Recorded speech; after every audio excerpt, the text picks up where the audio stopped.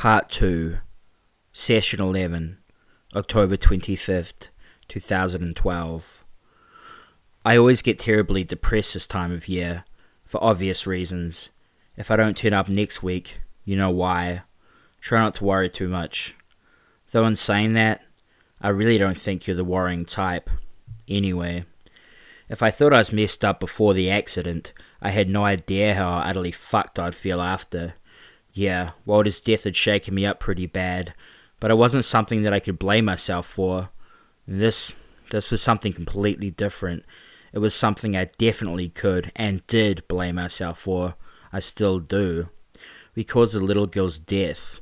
Inadvertently, yeah, but still, we fucking killed her. Heather got it the worst of us, and James, well, I'll get to James. Heather wouldn't leave the house for weeks. Wouldn't answer the phone. Hell, I even wrote her a letter that I dropped in her mailbox late one night. She wouldn't respond. Obviously, the whole town knew of little Angie Stevens' death, though nobody apart from the four of us knew exactly what had gone down. It was like the power had erased or muddled everyone else's memory of that small window in time.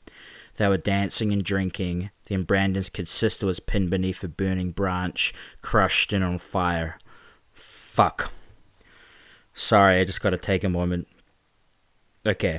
I think I'm alright now.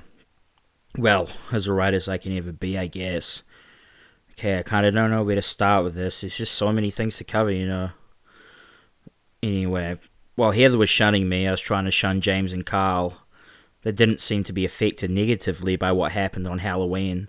In fact, it was quite the opposite.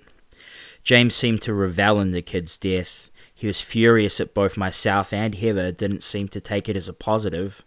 In his mind, we had proven we were unstoppable, an occult force to be reckoned with. Carl stuck by James. I think deep down he knew it was sick what we had done, but his loyalty to James outweighed any misgivings he may have had.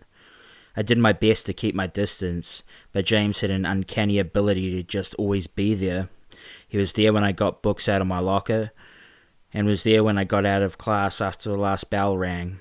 He knew Heather wasn't budging, and tried to muscle me into getting her to come out and meet up with us. She hadn't been at school in days. I would mumble some cheap excuse, and James would look at me with fury brewing behind those blue eyes. I think he would have been much more forceful if he had realized that without Heather, we were near nothing. Still, he wouldn't cease to persist. One Thursday evening the phone rang. I happened to be walking past on my way to the fridge for a Coke. It was Heather. Relief flooded through me, and an immense tenseness I hadn't completely realized was there evaporated. God, what a blessing it was to hear her voice, even if she did sound timid, weak, and worryingly fragile, as if she would crumble to dust if she so much as tripped over. Hello, Mark. Heather, oh my God, I'm so relieved you called. I was going out of my mind, seriously. On the other end of the line, she softly sighed. Heather? Mark, we need to talk. Can you come over? Yeah, of course. I just tell Mom and Dad where I'm going. I'll be over as soon as I can.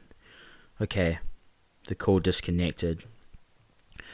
I ran all the way to Heather's house. My sneakers pounded on the sidewalk, and my lungs felt as if they were on fire. As I slowed to a breathless walk and cut across her lawn, the front door opened and Heather ushered me in. I was shocked at her appearance. Her face was gaunt and pale, her eyes sunken and dim. Her usually lustrous hair was dull and fell in unbrushed clumps. Hi, Mark. Let's go upstairs. What? No hug, no kiss, not even on the cheek? Something was seriously wrong here. She was breaking up with me, I just knew it. See how neurotic I've always been? Any hint of doubt, and automatically I assume the worst. I could hear the television in the den, where I guessed her parents were. I followed her upstairs, my stomach tying itself in intricate knots. She led me to her bedroom and closed the door. This was usually a sign that we were going to make out, but I really didn't think so this time. Heather sat down on the bed and buried her face in her hands.